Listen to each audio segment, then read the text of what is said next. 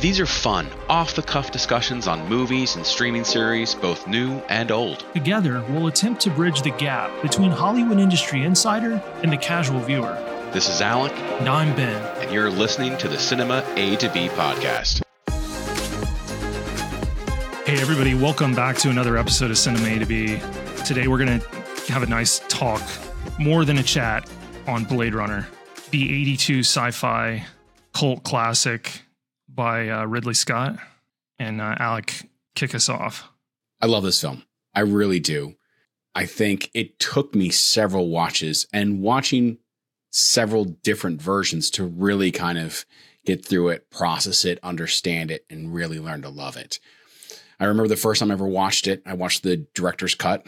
So it was pretty later in the game when I finally saw it. And I didn't really get it. Like, I didn't get some of the things that came through it. And I thought it was, Harrison Ford did a great job. I thought it was shot really, really well. I loved the soundtrack. But I expect a lot from Ridley Scott, and I got it. But I was also like, why does everyone love it? And then so I was like, you know what? I'm going to watch the original theatrical edition, and watched it. And it kind of helped process the story a little bit, but then also helped me realize how great the director's cut or the great cut is compared to what the theatrical was. And I do know my uncle actually prefers the theatrical edition over the non-theatrical edition, because that's how he first saw it. That's how he kind of really processed it. But obviously, for the most part, what really is done with his work print and then with the final cut is so much better. And I think a much better story, better pacing. I don't think is the right word, because obviously there's a lot of drawn out moments, but it adds so much layers to the movie that just makes it great. So yeah. And Rutger Hauer, has one of my favorite monologues in cinema history. Yes. Hands down. Yeah. Now, I do want to speak to the differing versions of this movie. I've only ever seen the director's cut and then now the final cut. And I don't think I saw this movie until sometime in high school. My dad bought it on DVD, and it was the director's cut. I've actually still got that copy. Now, he had seen the theatrical, and he actually went to the theater in 82, and he said he might have been the only guy in the theater. I'll have to confirm that with him. If it wasn't, it was just no more than a few people, because obviously the movie famously bombed spectacularly hard at the box office. But this movie's influenced so many directors, just and production designers and video games, and everybody's trying to replicate this, the way this thing looks and feels, this whole cyberpunk, version of the future.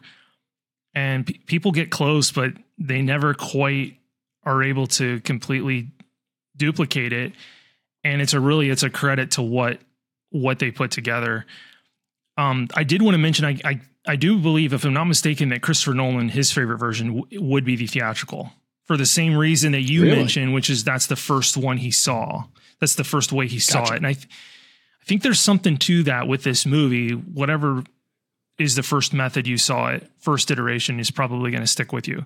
So yeah, for me, as the director's cut, although I don't prefer that over the final cut, because the reality is the director's cut's pretty much the theatrical with the voiceover pulled out. And so shots just go too long.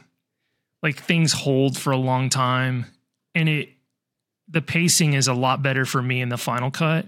So that's kind of the version I prefer. And they added a couple more scenes that were in the international cut as well, like some more violence.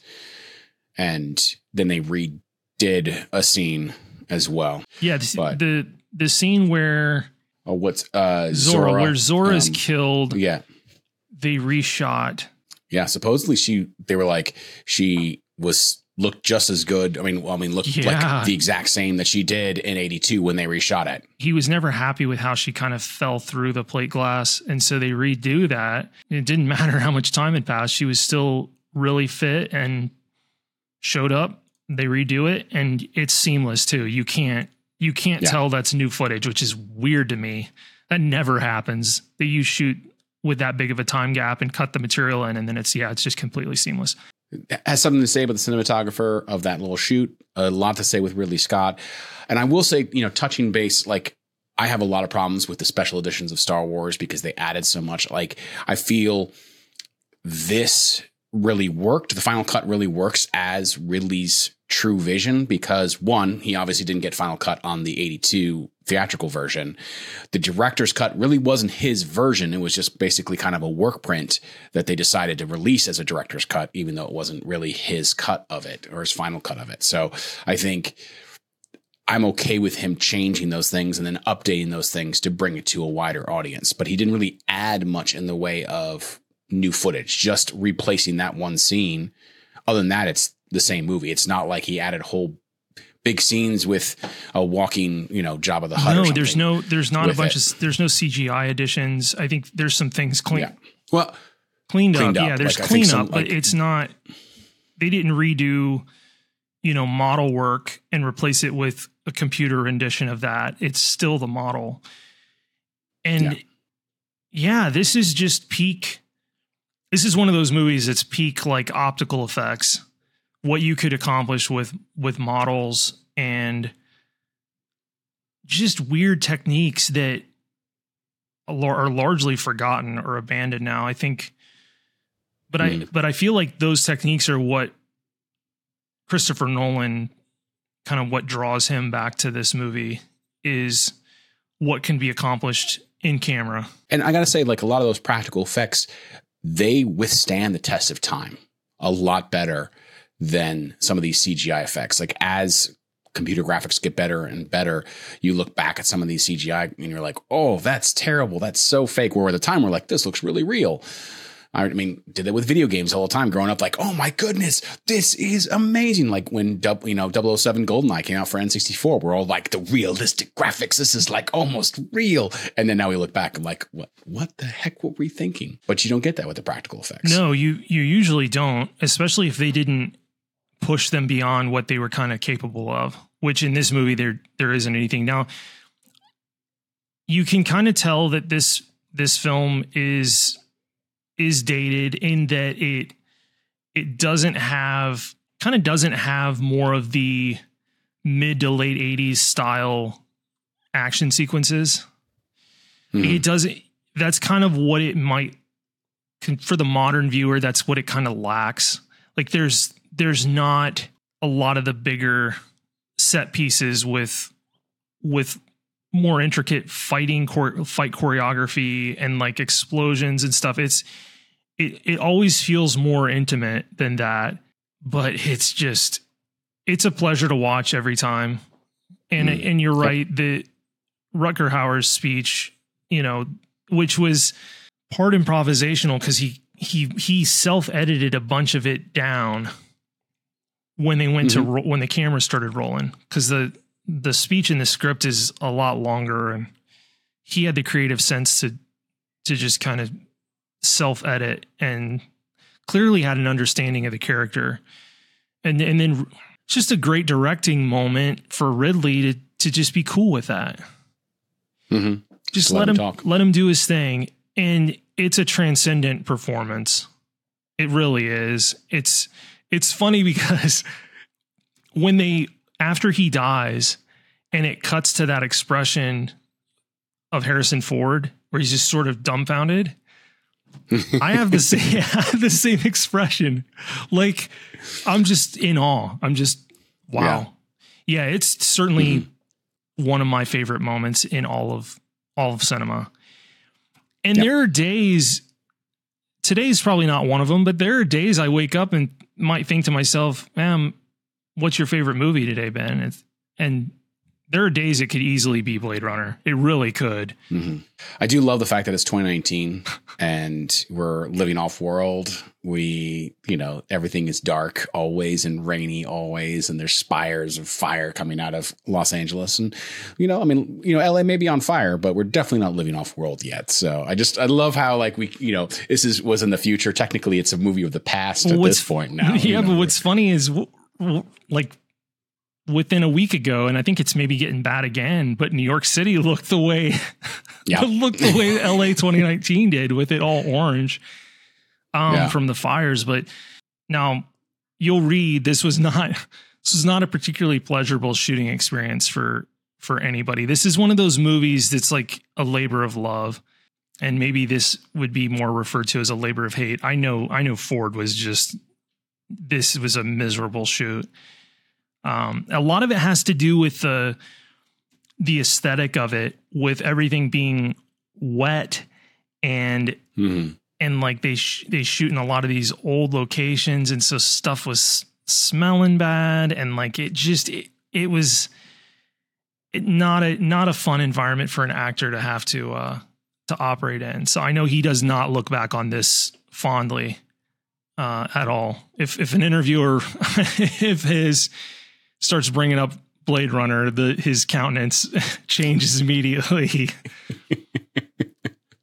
Though he went ahead and did the sequel. Like, this is a great little segue. Like, I mean, I love Harrison Ford. I think he does fantastic. And even though if he didn't want to be there, but this guy came back in his 70s and has revisited 3 of his most iconic roles, Indiana Jones, Deckard, and then obviously Han Solo as well. Came back, even though 2 of them he really didn't care too much about. Like, Indy is his first love, but he wanted to be dead as Han Solo in the original trilogy, let alone, come back for the sequel trilogy. And obviously didn't really like doing Blade Runner, but still came back for Blade Runner 2049. Yeah, and that looked like a much more enjoyable shoot. And I don't know how many weeks or months he had to shoot for that, but yeah, that looked like a better deal.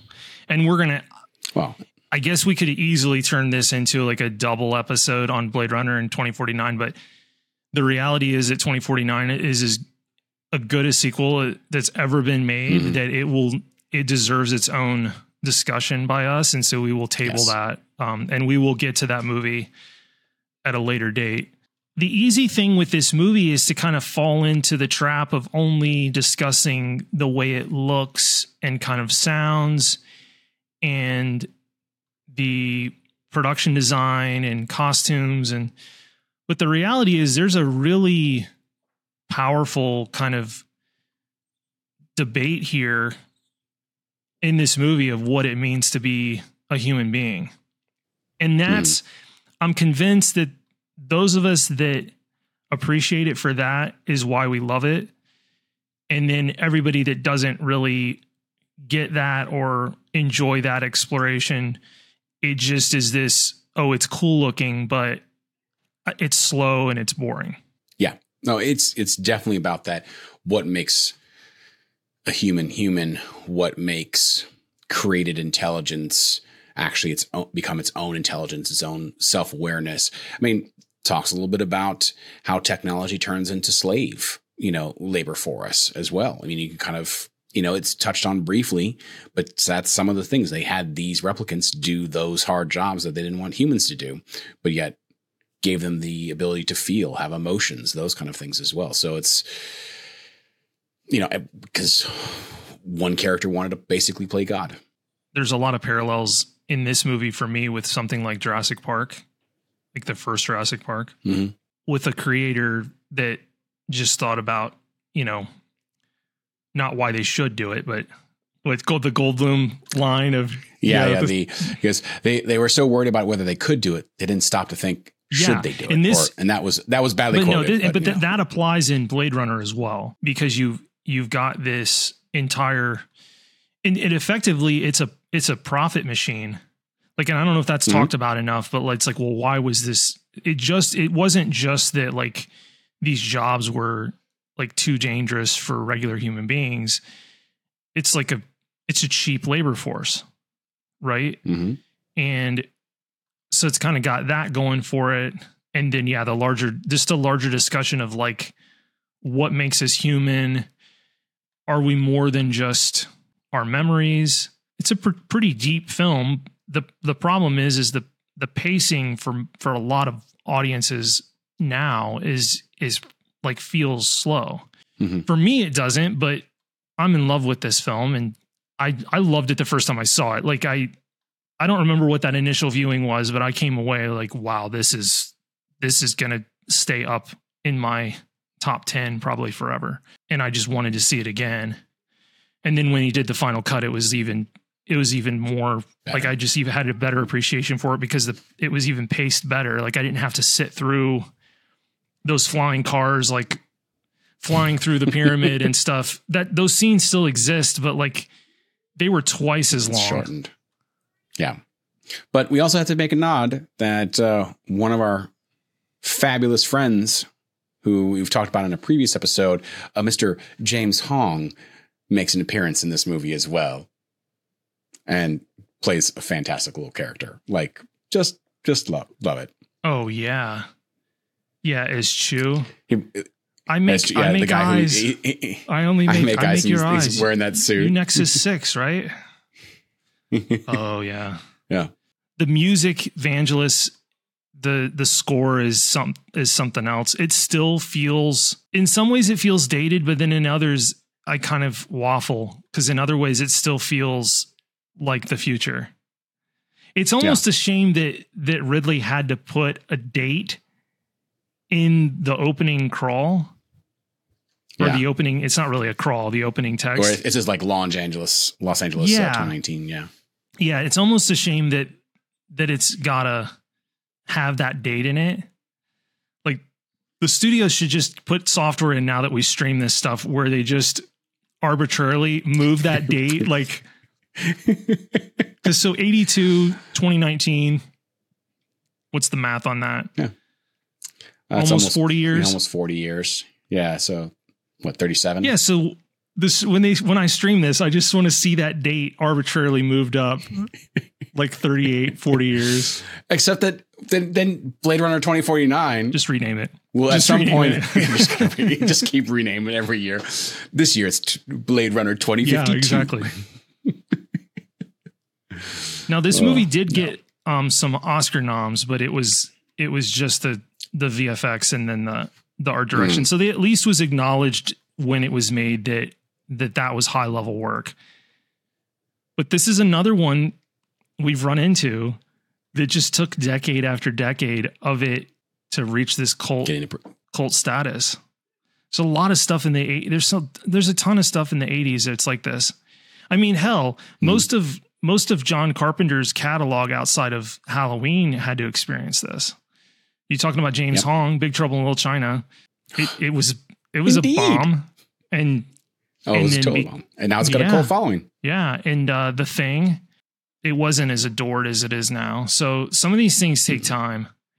My question is like, what outlet do we have now for these movies that maybe bombed in the box office to have repeat viewings create cult status? Like, is that possible anymore?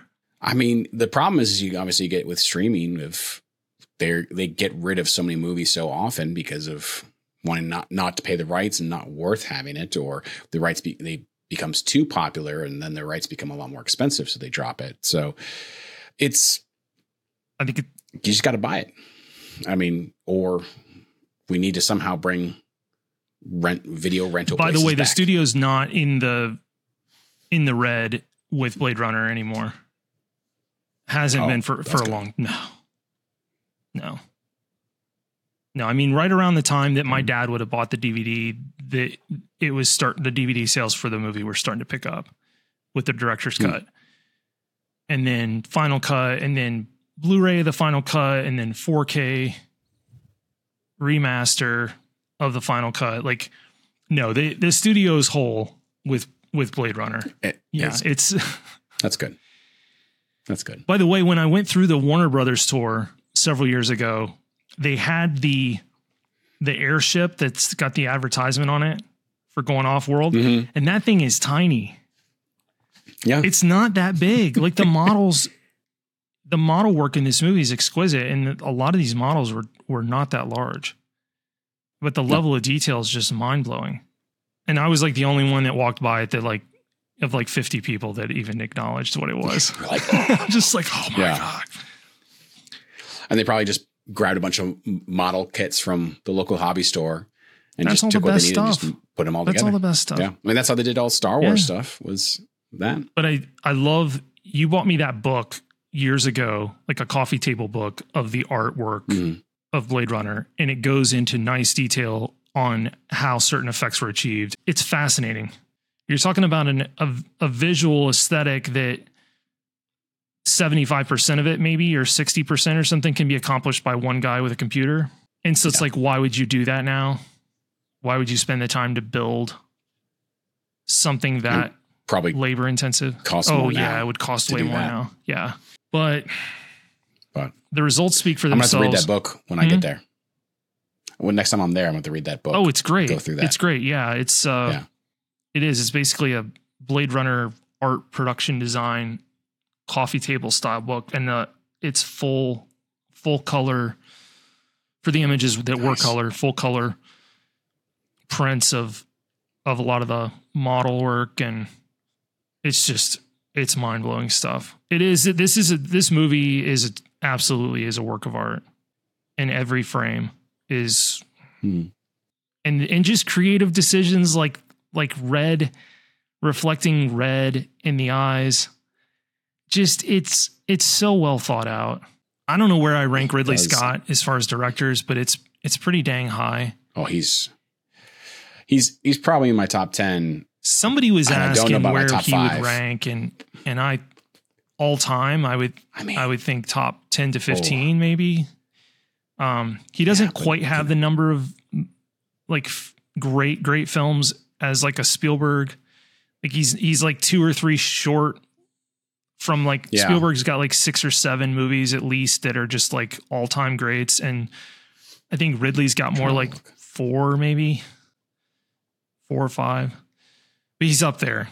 I mean, and he's still doing it. He's up there. Like, yeah, I mean, he's still killing it. Like, I mean, one of my favorite newer movies is The Martian that he came out with a few years ago. And I think that movie's absolutely brilliant and done really well. It feels less like a Ridley movie though. Like, it does. I mean, I can't explain why. It just feels like less of his fingerprints on it. But that doesn't mean it's not good. No, it's so good. Fantastic. Yeah, Ridley Scott is one of the best to ever do it, and probably getting into a debate with somebody on whether this is his best film. It's certainly my favorite Ridley Scott movie is Blade Runner. I actually do put it above Gladiator. As amazing as Gladiator is, it's kind of a hard decision to make, but I do have an appreciation more for what Blade Runner is, and philosophically what it kind of, the questions it brings up. It's a deeper movie for me than Gladiator. But as far as rewatchability, I don't know. Well, and I love Black Hawk Down. I think having read the book, he did such a great job of taking what happened from the book and, obviously changing a couple things, but that movie's also fantastic. And and then Alien's just of course, legendary. It's just, so he's as good as there is, and unbelievable that he's still working. Producing, still working. Still making stuff. I'm just curious, like, can he regain something close to some of these earlier works? The quality level. But it's tough to do. These movies don't just show up every now and then. And sometimes it gets harder when you get more fame and you get, your budgets become bigger. You don't have to make those hard choices, which actually make the movie better, where you have to cut things or you can't do it the way that you want to. So you have to come up with a more creative solution. And that creative solution actually turns out to be better and actually work better and is is received better than what your original thought would have been. Yeah. There were creative restrictions with Blade Runner as far as what could be. He did have the clout of Alien behind him when he went to make this, which helped. But this had to have been a tough experience for him coming off that wild success of Alien to do something like this that was a creative risk and not to have it received well initially at all. Because I'd have to go back through his filmography to see like what was the quote unquote comeback movie. But this probably set him back several years. The fact that it failed so bad. Yeah, and then he did Legend after that a couple years later. Oof. Thelma and Louise in 91. So almost 10 years. So like, let's put that in perspective, right? Because and Black Rain is Black Rain's fine. It's not a bad movie. But it's not. Yeah, I'm saying something that's commercial success that's going to put his name on the map. I mean, really, I would say even with Thelma and Louise, I would even put it back either G.I. Jane or Gladiator is really what Thelma and Louise though was very successful, and like both commercially and creatively, it was heralded. It was an Oscar, had a lot of Oscar buzz. But yeah, we're talking about almost a 10-year period here, 9 years between those two movies. And so, yeah, it failing at the box office, this is that era where it could absolutely ruin your career. Like one movie could ruin your career. And so, and then I know Legend has its huge fans, but I mean, nobody's sitting here calling Legend an amazing movie. Like it's no. So yeah, things were kind of precarious there for a while for him as a director. But yeah, he's one of my favorite directors as well. And there might not be more than 4 or 5 films, but I mean, that's 4 or 5 of what I consider some of the greatest movies ever made. And Blade Runner is definitely my favorite of his stuff. Not by a lot. Gladiator is behind there, and like you said, Black Hawk Down is tremendous. The only reason Black Hawk Down doesn't get all the love is because it was only like 3 years removed from Saving Private Ryan. That's the only reason that movie doesn't, is because it just didn't come out earlier. But Ben, it was great talking about Blade Runner. I love this movie. It's a great movie. Yeah. Go watch Blade Runner again, everybody, or for the first time. If it's for the first time, what a treat. Or you'll hate it. You'll just be like, this is so slow. In that case, you can keep that to yourself. Yes, we don't want to know. All right, everybody. Thanks, everybody.